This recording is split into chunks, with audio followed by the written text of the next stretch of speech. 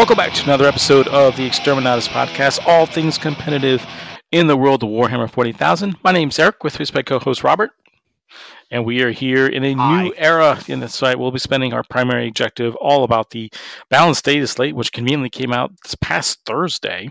So we have looking over the weekend of events. Some events did use the Balanced Data Slate, some did not, due to short notice.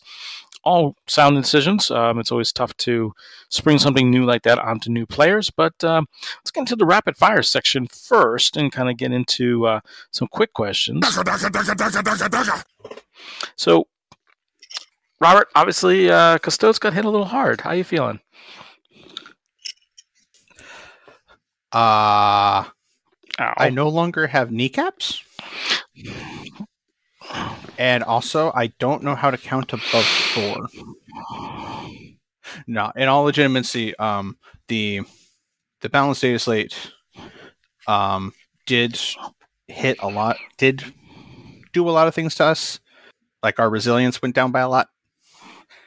But at the same time, when I look at it in the broader scheme, being able to look at, going extreme here, a Warlord Titan with a strength 20 gun and being able to tell it, haha, you won me on 4s, is not fun.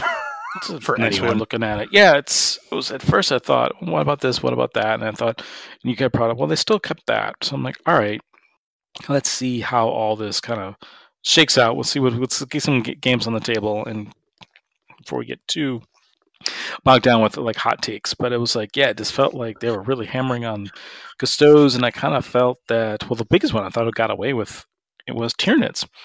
You know, the new book is coming out, and from all previews, sounded like it's supposed to be way over the top in terms of what it can do. And there's still the question of, is Crusher Stampede legal or not? Apparently that's still a hotly debated topic in competitive circles, and as well as the Leviathan supplement from Octarius. So not really sure if they got all the bases covered on this one. Well, my honest opinion is, okay, they had the Tyranid Codex probably in print before they started working on the Balanced Data Slate. So at that point, they couldn't go, oh, well, we're going to day one nerf the Tyranids unless it's an emergency. So at that point, it's safe to assume that for the next about month, we are going to see Tyranids, that is specifically Leviathan, and Crusher Stampede sitting on the top list of most events for a while, until GW comes down the pipeline and goes, hey, you don't get at least one of these things, which will most likely be the Leviathan stuff, because that came out in a Octarius book. But at the same time, there's no real telling, because of the fact that, like, orcs have stuff in the Octarius books, and that stuff's perfectly legal with their book because it came out afterwards. Yeah, that's what not the other way around. The Cult of Strife stuff from the other Nachman book is still legal for Drukhari, but again, like you said, it came out after the Codex, and we all know that the Codex release rate has been kind of jumbled a little bit this year. So was the intent that the Tyranid book would have been out by now instead of the Octarius book? I'm not sure. So yeah, like if you put it into perspective, if the world didn't go oops-a-daisies, and the scheduled release date was like normal, then yeah, we would have had Death Guard and Drukhari way earlier than January. We would have had, I'm pretty sure by this point in time, we would either be on the last Codex release, or maybe some like other really weird chaos release or something, like the entire squat thing that they talked about on April Fools, and it turns out to be a real thing. If anything, with the actual release schedule, if it was back to normal, the squats would have been the last Codex release of the year, because new faction. Yeah, ta-da! I actually think the Space Marine 2.0 is the one that's going to come out at Christmas time. Yep, and I'm going to cry. Yeah, because I think they got a big win from this balanced data slate, and I think Marines will be back before you know it. This Armor of Contempt rule it's a little, does not roll off the tongue really well, but once you see it in gameplay, oh my god. Yep, like I actually got to do a game into Ultramarines this afternoon. So just to give a really silly example, because it was silly, we both laughed at it. I put 2 salvo launchers from my Virtus Praetors, which are AP minus 4, mind you.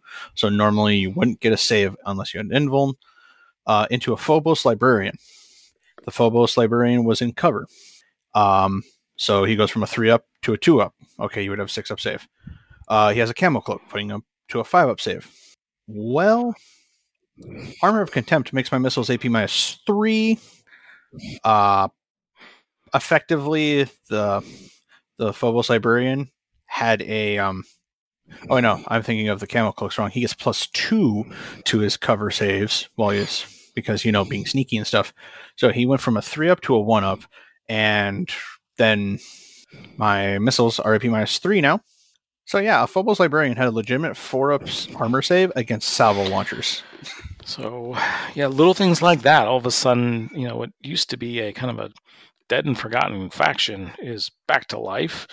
I didn't realize till like the 3rd or 4th reading that also it's not just infantry, it's vehicles as well. So dreadnoughts, tanks, even when they're flyers. So I'm starting to look at those again. Yeah, the idea of pulling back a nightmare here of the 8th edition Iron Hands Broviathan. Okay, your Leviathan can continuously have a 3-up armor save against AP1. And there was actually a additional thing that Space Marines got in the balance sheet, specifically for salamanders, that not a lot of people talked about. It involves something not being able to reroll the wound roll. Yeah, because they already had a damage reduction ability, so it would have been lost. So let's give them something new instead. I'm like, oh, crap. They don't get a reroll. All right. Yep. So salamanders are definitely back on the table if you want something that is incredibly resilient. Iron Hands are also there if you're literally going to be like one of our local players. I love him to death, but dear Jesus, You don't need 13 dreadnoughts. And then, otherwise, Space Marines will be coming back with a vengeance. And this is going to be a lot of speculation, and I'm probably totally wrong. If this Armor of Contempt rule continues to exist into Space Marines 2.0, there's a chance that they might just make Space Marines go to having a 2-up armor save across. Yeah, at first I thought that would make it easier, because when I read the rule, it's like, wow, this is really wordy. And then I thought, no, wait a minute, stop that. So, for example, what I've done with my list just to adapt is I've loaded up on all my AP0 weapons. I had a few of them, and I didn't use them that much. Now I'm like double downing on them, because AP0 is you're still making saves on 3-ups as opposed to a 2-up. Because you're reducing my AP0 to 0. So it's almost like you've got a free ability, and you're paying for it, but we're negating it. So it's almost if you're doing list design, AP0 or AP minus 3. There is no 1 or 2 at this point. 1 or 2 is almost useless. Yeah, I can definitely agree with the AP minus 1 feeling really iffy because of the fact that my Sagittarium, I brought a brick of 5 of them to my game today. And I love shooting 15 shots that are all wounding Marines on 3s at AP1, making up a 4-up save. Mathematically, I kill half the unit. I shot 5 of them into a 10-man brick of intercessors today. I killed 3 of them. It's the new math, the new MEQ at this point. It's just crazy. So, yeah, but overall, looking at it, it was we actually get to try and play a game now. I'm not sitting here leaf blowering someone off the table because my Aqualon custodians with their Solarite power gauntlets, yay, a whole bunch of made up words. They are making the custodians at strength, hitting on 2s at strength 10, AP -4, and flat 2 damage. A Marine wouldn't get a save. A Custode would barely get a save. So now it puts me to AP -3. So a Space Marine gets the same save that a Custode does, basically. Yeah, it's interesting. It's kind of just moving the needle on this rethinking. And the other thing we haven't really talked about yet, it's not just Space Marines. It's Chaos Marines, Thousand Sons, Death Guard, as well as Sisters of Battle got this as well. Oh, I forgot about that. And Grey Knights. Because they're Saintic Astartes. So that matter, Blood Angels and Dark Angels got this as well. So, and Death Watch, I guess. Oh. I mean, Death Watch is kind of but Dark Angels. Why do I need AP4 to crack a Terminator? Stop it. So, other thing that came out, kind of hidden, kind of people thought, oh, okay, great. But the Imperial Guard getting a massive, basically 6 to hit is an automatic wound. And if you want to, and just because we didn't learn our lesson from back in 7th edition when we had AdMech, all your war gear is free. I mean, at that point, if they keep all the war gear free on a squad of infantrymen, when their book finally comes out, I could see a guardsman squad being like 70 points just to compensate for the fact that you get free war gear. But no, it is definitely funny. The internet is true of Warlord Titan, effectively 144 wounds. Torn down to shreds by las guns. God. And especially taking account first rank fire, second rank fire, and I know they have another way of shooting in the in another phase, fight phase, something like that. Yeah, it's I believe it's the fight phase, because they also have they have 2 different orders. One that lets you fight in the shooting phase with like ready bayonets or whatever, and then the other one is I fight you in the shooting phase. What? And then there's one that lets you shoot in the fight phase, probably. And honestly, all of the buffs that they've been giving to Imperial Guard, like the fact that they are the only faction that does not get impeded by the balances to indirect fire guns too, because that's another huge one. But yeah, it's weird. So you may see some guard on the table. We'll see as time progresses if they make a comeback. But let's talk about indirect fire. This was a major headache. Smoke them if you got them. Some armies have it in spades. Some armies have no access to it. Major change. Very wordy as well. Not very new player friendly. But long and short of it is, if you're firing an indirect weapon that does not have line of sight to the target, not only are you if your ballistic skill is reduced by 1, and I'm being very cautious with my wording on that, and the opponent's armor save is improved by 1. So the reason why I say it that way and struggling with my words is because if there's any additional -1 modifiers, they do stack. So a ballistic skill 3 Night Spinner firing at a unit that they cannot see in woods would indeed be hitting on 5s. And that is intended to be that way.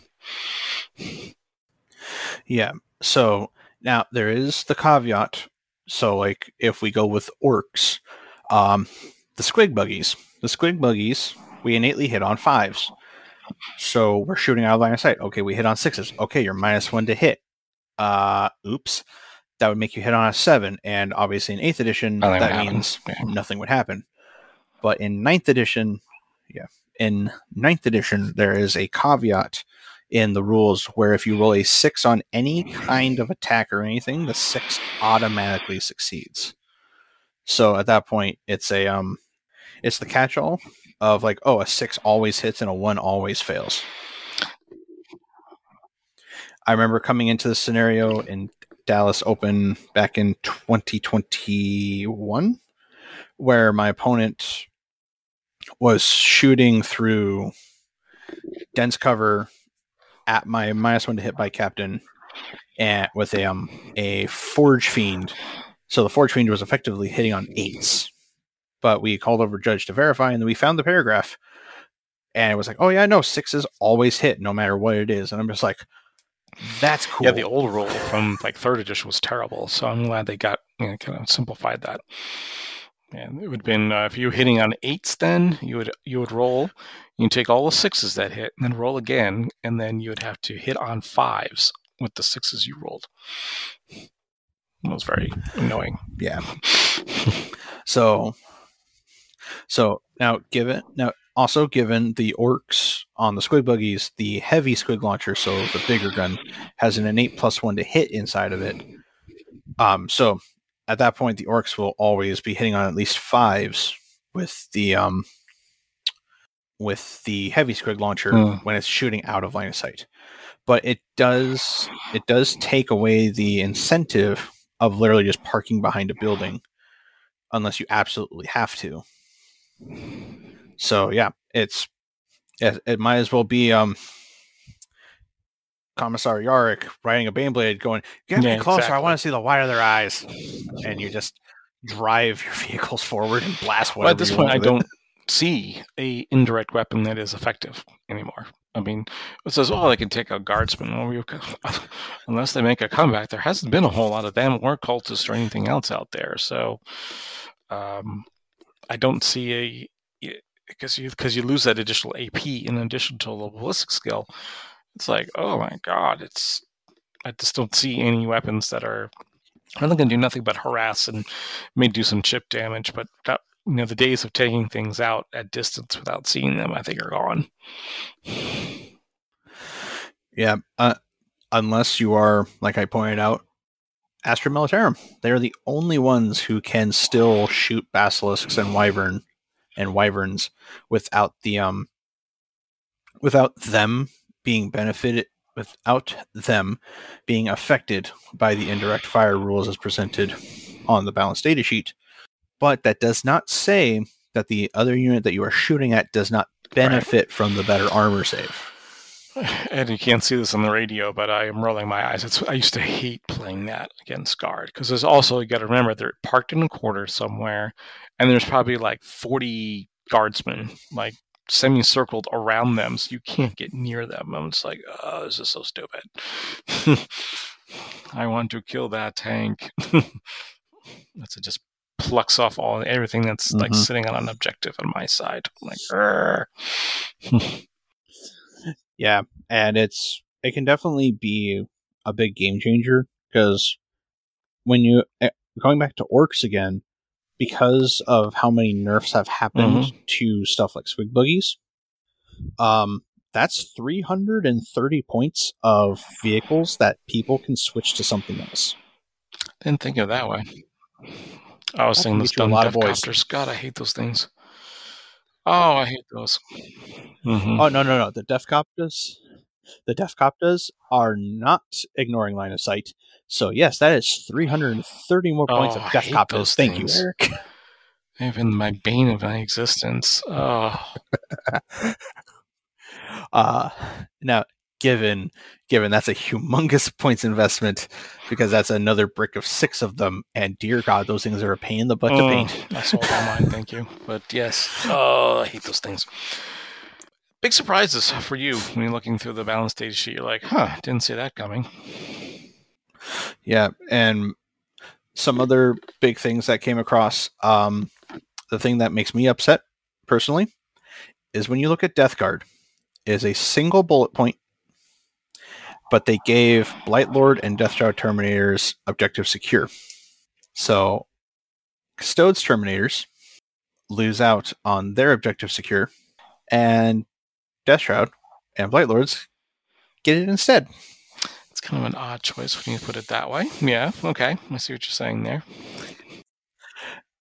It just makes me frustrated, because it was, all right, cool. My Custodes can walk around and touch objectives, and now Death Guard can too, because they're just as killy as I am. Yeah, I guess so. I didn't think of it that way. So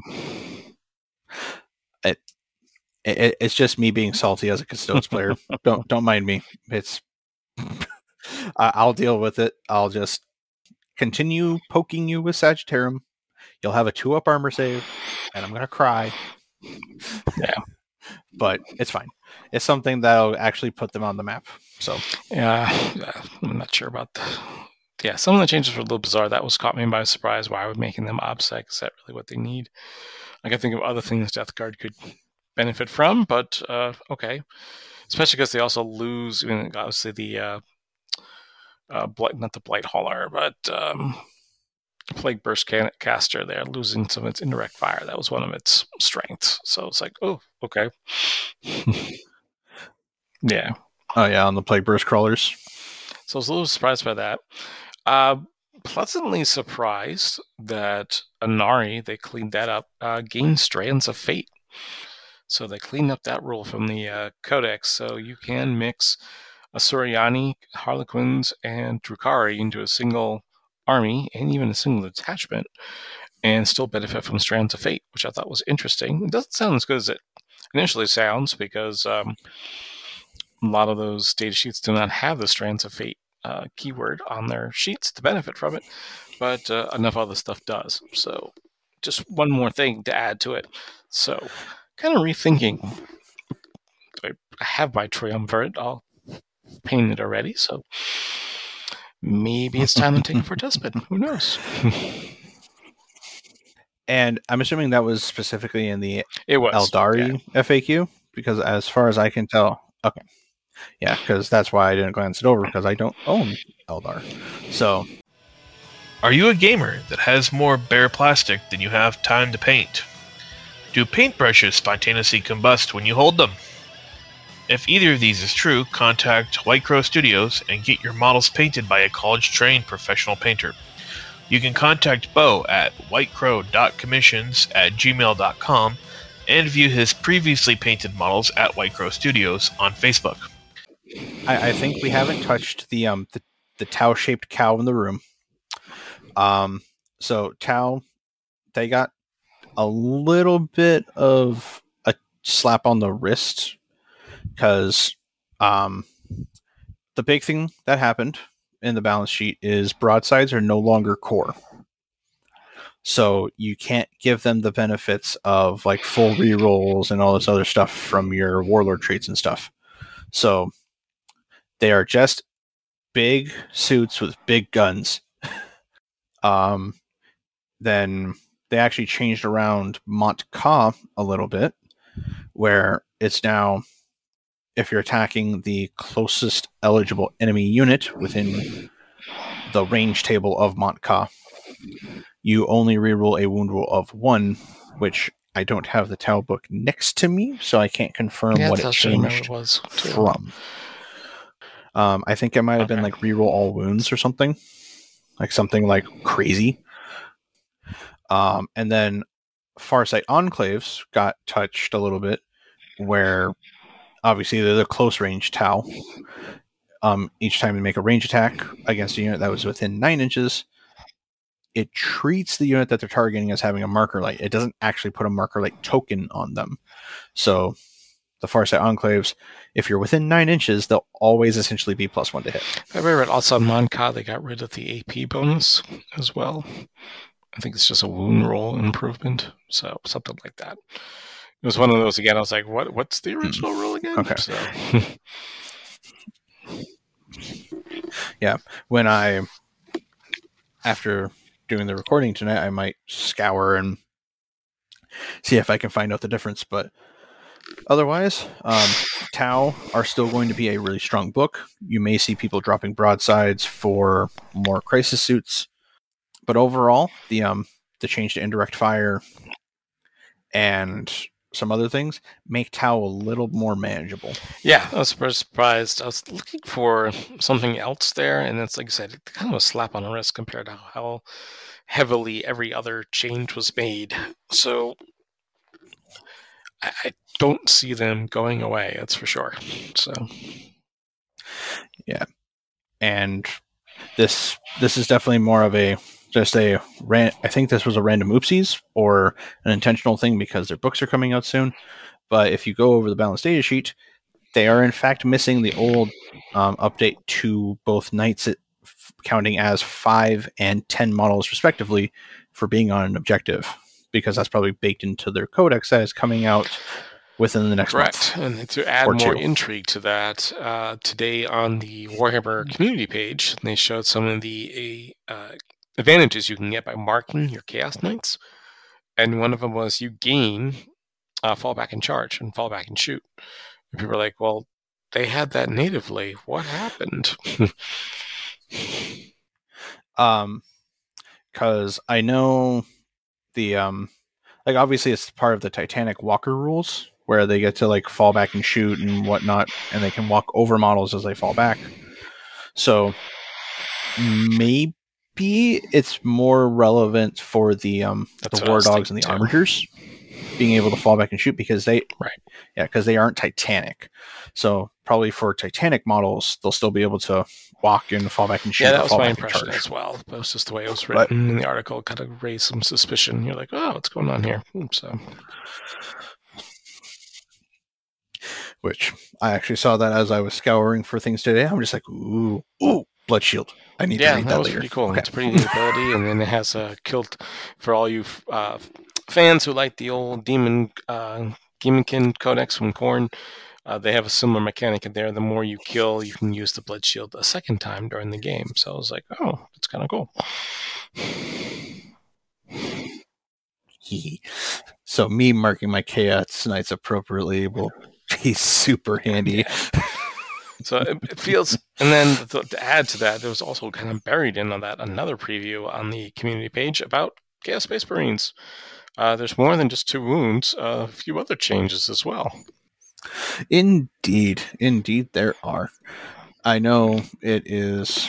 They also get 2 extra attacks. They get +1 leadership, and otherwise that's off of the basic Legionary, which is what the old Chaos Space Marines are now going to be called. The thing that gets me is the fact that you can give your sergeants and or characters a heavy chain axe. It might as well be a Thunderhammer. I was kind of surprised the Demon Sword wasn't as... I expected more out of it, but I think I'm thinking of a demon weapon where you see the D6 extra attacks, which I thought was... But also you're allowed to bake in your own a unit Psyker, which is not unique to Thousand Sons. You can throw in a Psyker Sergeant if you wanted to. I mean, at that point, it makes it really flavorful because of the fact that if you want to do like a true Black Legion thing, okay, maybe the Sergeant became psychically attuned after worshipping Tzeentch that day. Like, it's very flavorful. It's also very tactical. So not only is it, okay, get an extra smite here and there, who knows what ability there is. I'm looking at it as all these psychic secondaries all of a sudden start opening up. So now I can make sure my regular sorcerer who has all the big powers, he's casting away at the targets that need to be shot at and buffed. Whereas the lowly sergeant there is, you perform the ritual and get us some psychic points there. So, yeah, because I know like when you cast powers off of stuff like Rubric Marines, when you ever cast psychic powers, you do the measurements off of the actual sorcerer in the unit and not the unit itself. So I'm pretty sure they're going to also carry over that kind of rule where you have to measure to the sorcerer and not the unit itself. Which is right. So I wouldn't but it's just the idea of this freeing up your... They had the same idea when I was looking at the Asuryk Adi Codex. Is the Farseer is free to do abilities, and you've got a little Warlock unit to do like actions that require psychic tests. So I'm like, okay, this makes a little more sense. So yeah, so it does make me legitimately excited for Chaos Space Marines being super flavorful and being super diverse, and not just we bring this thing and we're this thing and blah blah blah blah blah, and you end up having a one-note army, kind of like how Custodes are nowadays. Yeah, so it'll be interesting to see all that through. So lots of changes, lots of news, and so this week is kind of a transition week as we're going through the tournament schedule. Some events we're using the Balanced Day slate, some we're not. Nonetheless, each of us have found a few lists that are of note from some some top players, some soon-to-be top players. Robert, what'd you find for a list? All right. So, the one that I found, it came in first place at the Firebug Alliance Open in, let's see if I can actually read this location right, because I took German for 2 years in high school. Ettlingen, Ettlingen, Deutschland. So it happened out in Germany. The winner of that event was, pull up his name again here so that I actually get it right, was Caio Orlana. And he won with Tyranids. But the thing that got me is it is still Crusher Stampede and it is Leviathan, but he has 9 warriors, 9 Raveners. I have no idea what Raveners do, so they were probably using the new book. They used to be the fast versions of Tyranid warriors because they're the sneaky-looking guys. And then in recent years, when they added the Jumanji High Fleet, they gave them the burrowing ability, so it was a way for them to kind of deep strike across the table or tag on with a Turvagon as they popped out. Yeah, and I believe you were talking about Jormungandr. So, but along with the wonderful full 9 bodies of just little big bugs, he brought along a Harpy, a normal Trigon, 2 Exocrines, opting to not bring Hiveguard because Hiveguard seemed to have been handled. I missed it. He did in fact bring a single Maliceptor. Maliceptor is probably one of the golden boys out of the bug book, so be wary of those. And he does. Wow, I didn't read over this list very well. He does have a single brick of 6 Hiveguard. He also has a Haruspex.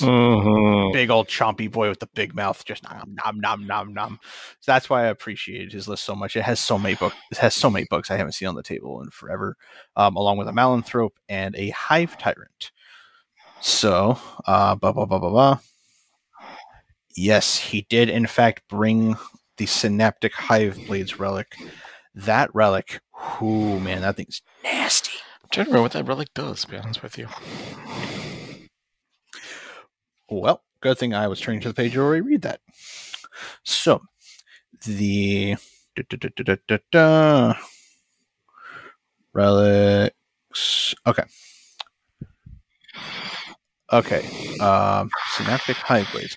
I guess that might actually be a relic out of Crusher Stampede, because I actually do not see it here in the actual codex. We'll get back to you guys on that. But sorry about that. Whoopsie daisies, I got too excited. But no, this list is very much good old classic Crusher Stampede, but instead of bringing things like Hierodules, which can be hard to get sometimes, he's opting to bring as many big shell bugs as he can find. So bringing the Haruspex, that is 1 toughness 8 bug. The Maliceptor is also toughness 8. And then the Exocrines, I know for a fact that those are toughness 8 because those were toughness 8 originally. So he brought a lot of toughness 8 stuff, which is generally hard to chew through. And because of the fact that that's actually rather interesting. It has Trigon listed as a heavy support choice, when the Trigon is actually a fast attack choice.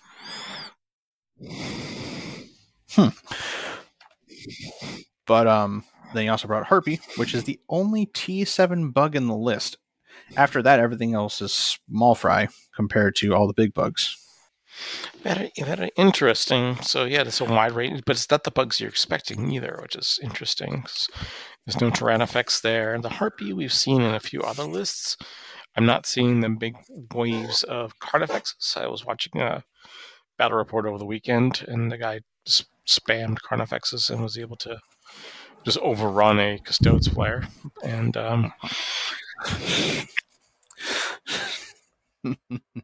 I could see that actually happening, because, by the way, we're not distracting Carnifexes. We are legitimate killer Carnifexes.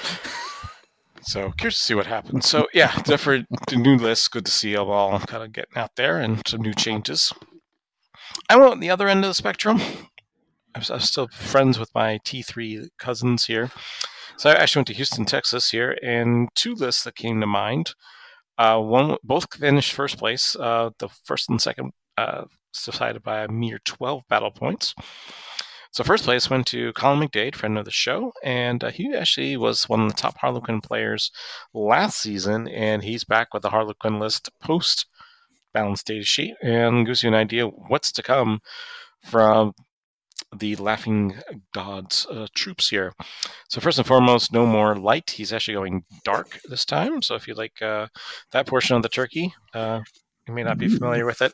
That's an extra -1 AP, which is essential with this Armor Contempt now floating around, and also you get to fight undeath for free. So he comes in with a battalion with a Shadowseer, Troopmaster, tested 2 Troopmasters. And give you an idea on their war gear, the Shadowseer's got a Fog of Dreams and Webway Dance. He's an Agent of Pandemonium, which I think is hilariously named. Listening Grenade Launcher and Misstaff, which are all standard issue. But he also took the Ghoul Mask from the Treasures of the Eldari. So it gives him an extra deny, and I believe it shuts down either an action and or opposite. I'm trying to double that.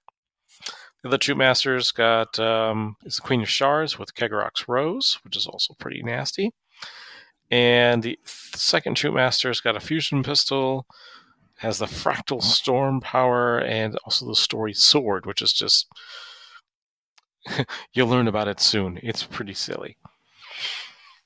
Yeah, I believe that's the auto-hit sword. So just think, take these many hits.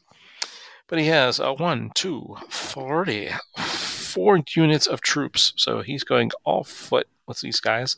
1, 2, 3 of them are 5-man units with Fusion Pistol and Kiss on the lead player. And then he's got a nice mix of Kisses and Braces on the rest of the troop.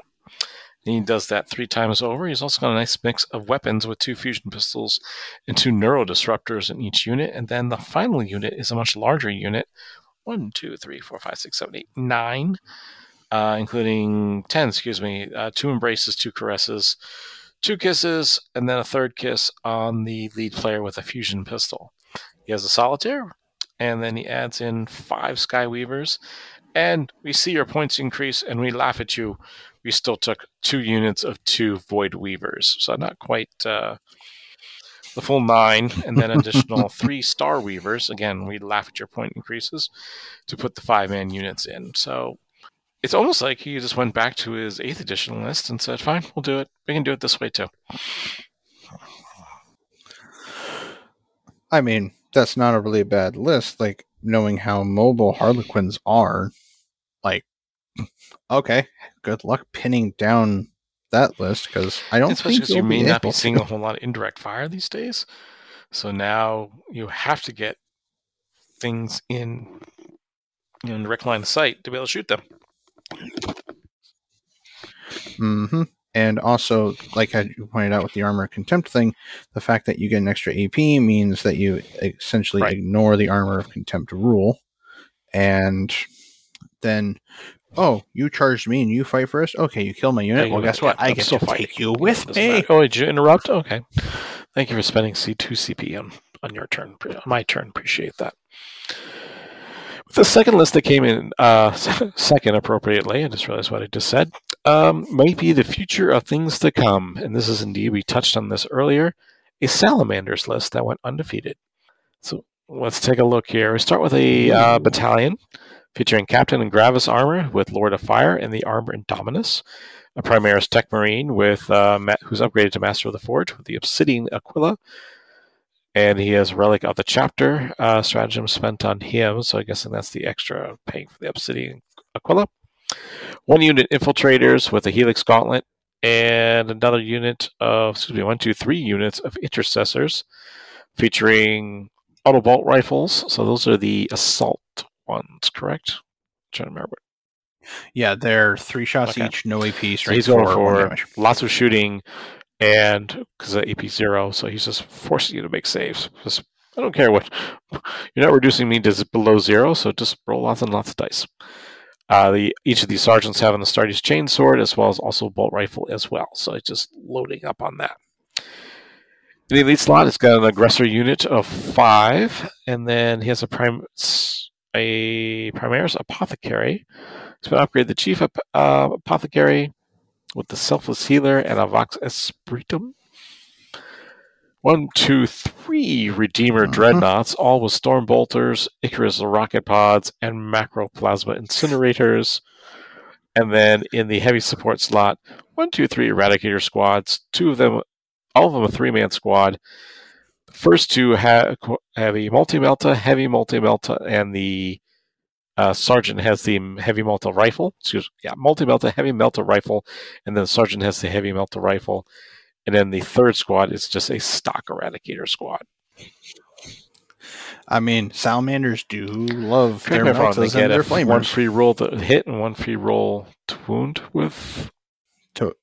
It's either both or one or the other. But now you've got the armor content, and you can't reroll damage to these people. So they're just parking on stuff and shooting whatever comes close. And they've got a lot of heavy guns to take out the big stuff. And they got some real heavy stuff to make sure your heavy stuff is occupied. So, yeah, like shooting into those Redemptor Dreadnoughts. Yeah, it's going to take my entire bike squad to kill a single Redemptor nowadays. Crazy, crazy stuff. So, I've been talking about this for quite some time. We have a new segment here on the show. Going to add this to our local standings. And, we talk like mini podcasts. We talk about the upper pinnacle of the meta. Who are at the top tables, at the top of the game. But the reality is 67% of us statistically will be somewhere in the middle, going 3-2 or 2-3 at large events. Hey listeners, this is Raymond with the Extreme Podcast here to talk to you about KR Cases.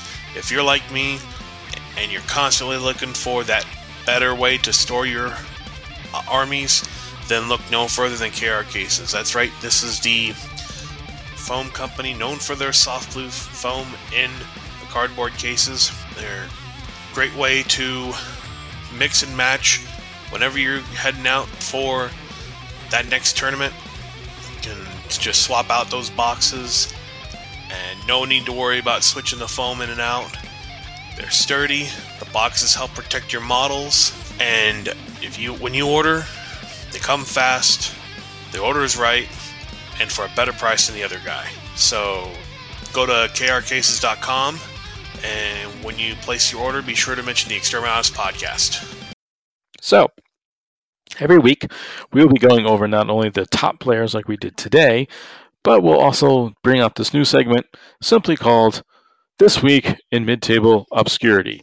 What that means is I've gone through all of last week's tournament results and tabulated from all the events. There were at least 5 games, all the factions that went 3-2 or 2-3. So if you languish in the mid-tables like I do, what does the actual meta look like? And is it just filled with gatekeeper lists?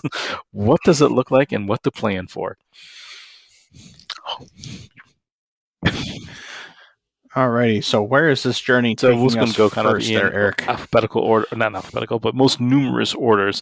So basically, if you're planning to beat the meta and you realize, you know what, I need to get over the hump before I can get up to 5-0, what are the armies I need to face? Well, over the last weekend, the most prevalent lists were actually Custodes. Yep, that sounds pretty darn true. They represented almost a sixth of the meta. So basically assume in a 5-round event, you will play at least one Custodes player. So if your army is not teched out for Custodes, you're going to be in a rough piece of trouble. Number 2, right behind Custodes.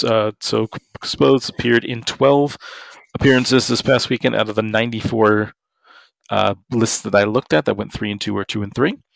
Right behind them were especially Eldari. So this was kind of a mix. Most of them were either Asuryani or Asuryani mixed with Harlequins. So get to know that new book, learn, understand what they can do, and especially now with the Strands of Fate being extended to multiple parts of that book, understand how that system, and also check your opponent and how he's keeping track of that. there's already some neat new tools available from third-party vendors to keep track of Strands of Fate.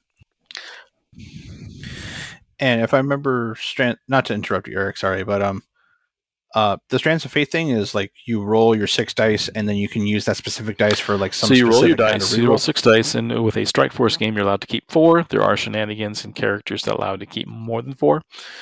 And depending on what you roll, you get a automatic 6 in that particular phase. So, as an example, there's 6 categories, and for example, one would be charges, one would be to hit rolls, one would be to wound rolls, one would be saves, that sort of thing. One's a psychic roll. So, for example, if you really need to get some psychic powers off, if you roll, I think it's 2s you need. So that's where those dice lead to. So I have an automatic. So if you roll like a whole bunch of 4s, for example, you have a bunch of 6s then waiting for you when you make wound rolls. Oh, cool. And that's, yeah. Got it. Third Army definitely need to be on the aware of. So they're aware of. They were just as numerous as the Eldari. Was surprise, Tau. So Tau's still making a huge indent in the middle tables as well. And it's not surprising. New codex, but not a lot of new models. So there's quite a few Tau players out there who just said, get the dust off these models and bring them onto the table. So we're ready to go. Mm-hmm. Yep, that totally makes sense. Because now that people have kind of figured out, Tau is still a BS4 army. If they can't see me, they don't get to do their marker lights, which means they're going to be hitting me on 4s or 5s if I'm in a forest or something. Okay, cool. You can mitigate the shooting long enough for you to hopefully get across the table and, poke a hole in a crisis suit or 2 if you're lucky. But otherwise, Custodes and Tau are definitely some of the mid-table warrior boogeymen that you need to keep yourself out for. Being one of those boogeymen. So one more of those boogeymen to keep in mind, because it's just one behind the Tau and the Suriani that we talked about earlier, is Death Guard. So this is definitely one of those gatekeeper lists that are out there.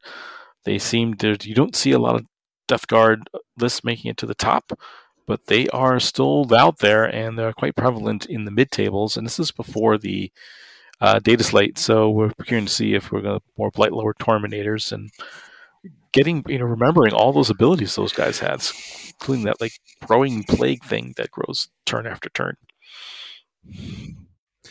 Yeah, I definitely feel that we are going to see more and more infantry kind of play in after this balance sheet, which if we see a lot of infantry, guess what people are not going to bring?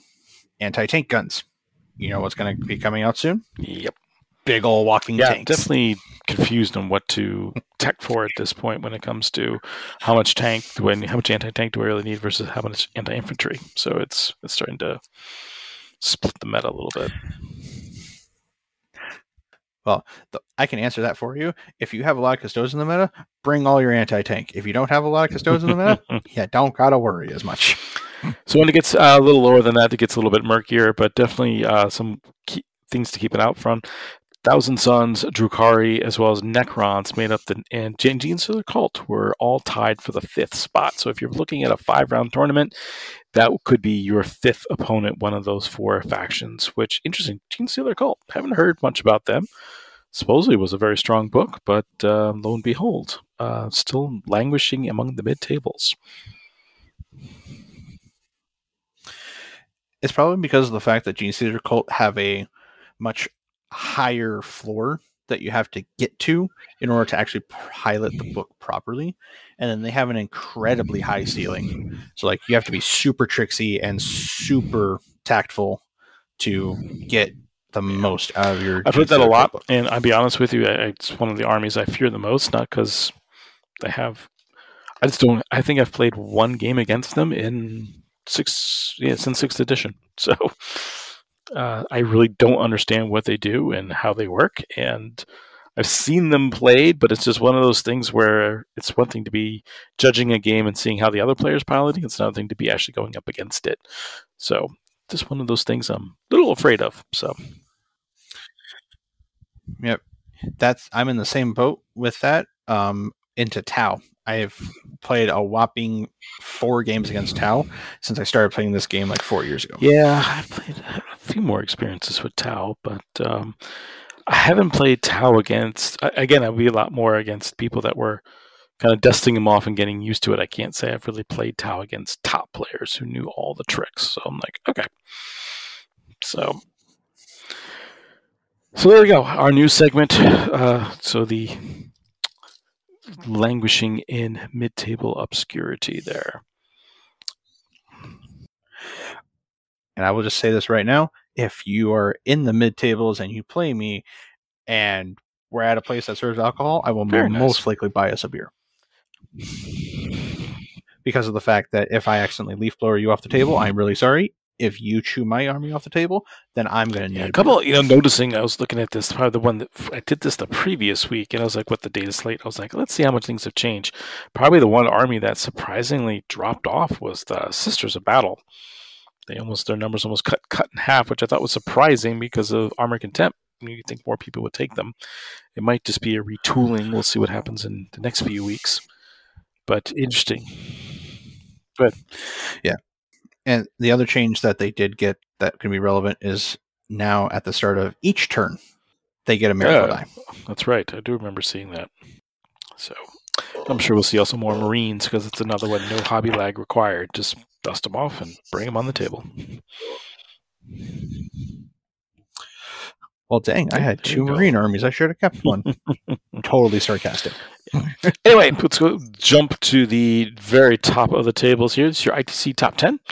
Not a lot of change from the previous week. In the 10th place, in spirit of we just celebrated Easter, and this, I hope it is indeed the Hollywood actor because he was absolutely hilarious in the movie Hop. And if you've not seen Hop, it's not as bad as the trailer made it look like. It's actually hilariously funny, and there's not a lot of Easter movies. But James Marsden still hangs out in 10th place with Necrons. Joseph Gillespie in 9th with Tyranids. Nathan Borge with Custodes still hanging on to 8th place. Brandon Weiss and Quentin Johnson trade spots. Quentin Johnson dropping down to 7th. Brenton Weiss jumping back up to 6th. 5th place, Ryan Snyder with Custodes. Mike Porter with Custodes and Harlequins. Interesting where he'll be going as both armies have seen significant changes since the date sheet. What he'll be next. Thomas Ogden with Tau coming in 3rd. Matt Robertson, also a man of many armies, Tyranids as well, Harlequins in 2nd. And the man, the chameleon himself, Manny Chima. I think he's changed armies 4 times since we've started recording this episode. He still remains the number 1 player in the ITC with 1,254 points. So are you sure he's just not a traveling player? He could well be. He could be the Watcher. He could be an Eternal. Who knows? He could be an Exodite. That's another good point. I never thought. By the way, Exodite finally ended on Warhammer Plus. Did you get a chance to see it? Yes, I did. I honestly love how they did the Death Jester. That was a very no spoilers here, but the ending was pretty nifty. Yeah, I was kind of like, oh, well, that's quite the twist, and especially looked at the Wraith Knight. I was like, can my Wraith Knight do that? Oh, you mean like the 2 or 3 of them that walked out there and just went, by the way, here's a Warlord Titan. Swing. I was kind of like, oh, maybe I should look at that as a potential build. So, well, because I think those were actual Revenant Titans, weren't they? Revenant, not the Wraith Knights. I think have bigger wings on the back. I have to watch it again just to see that again.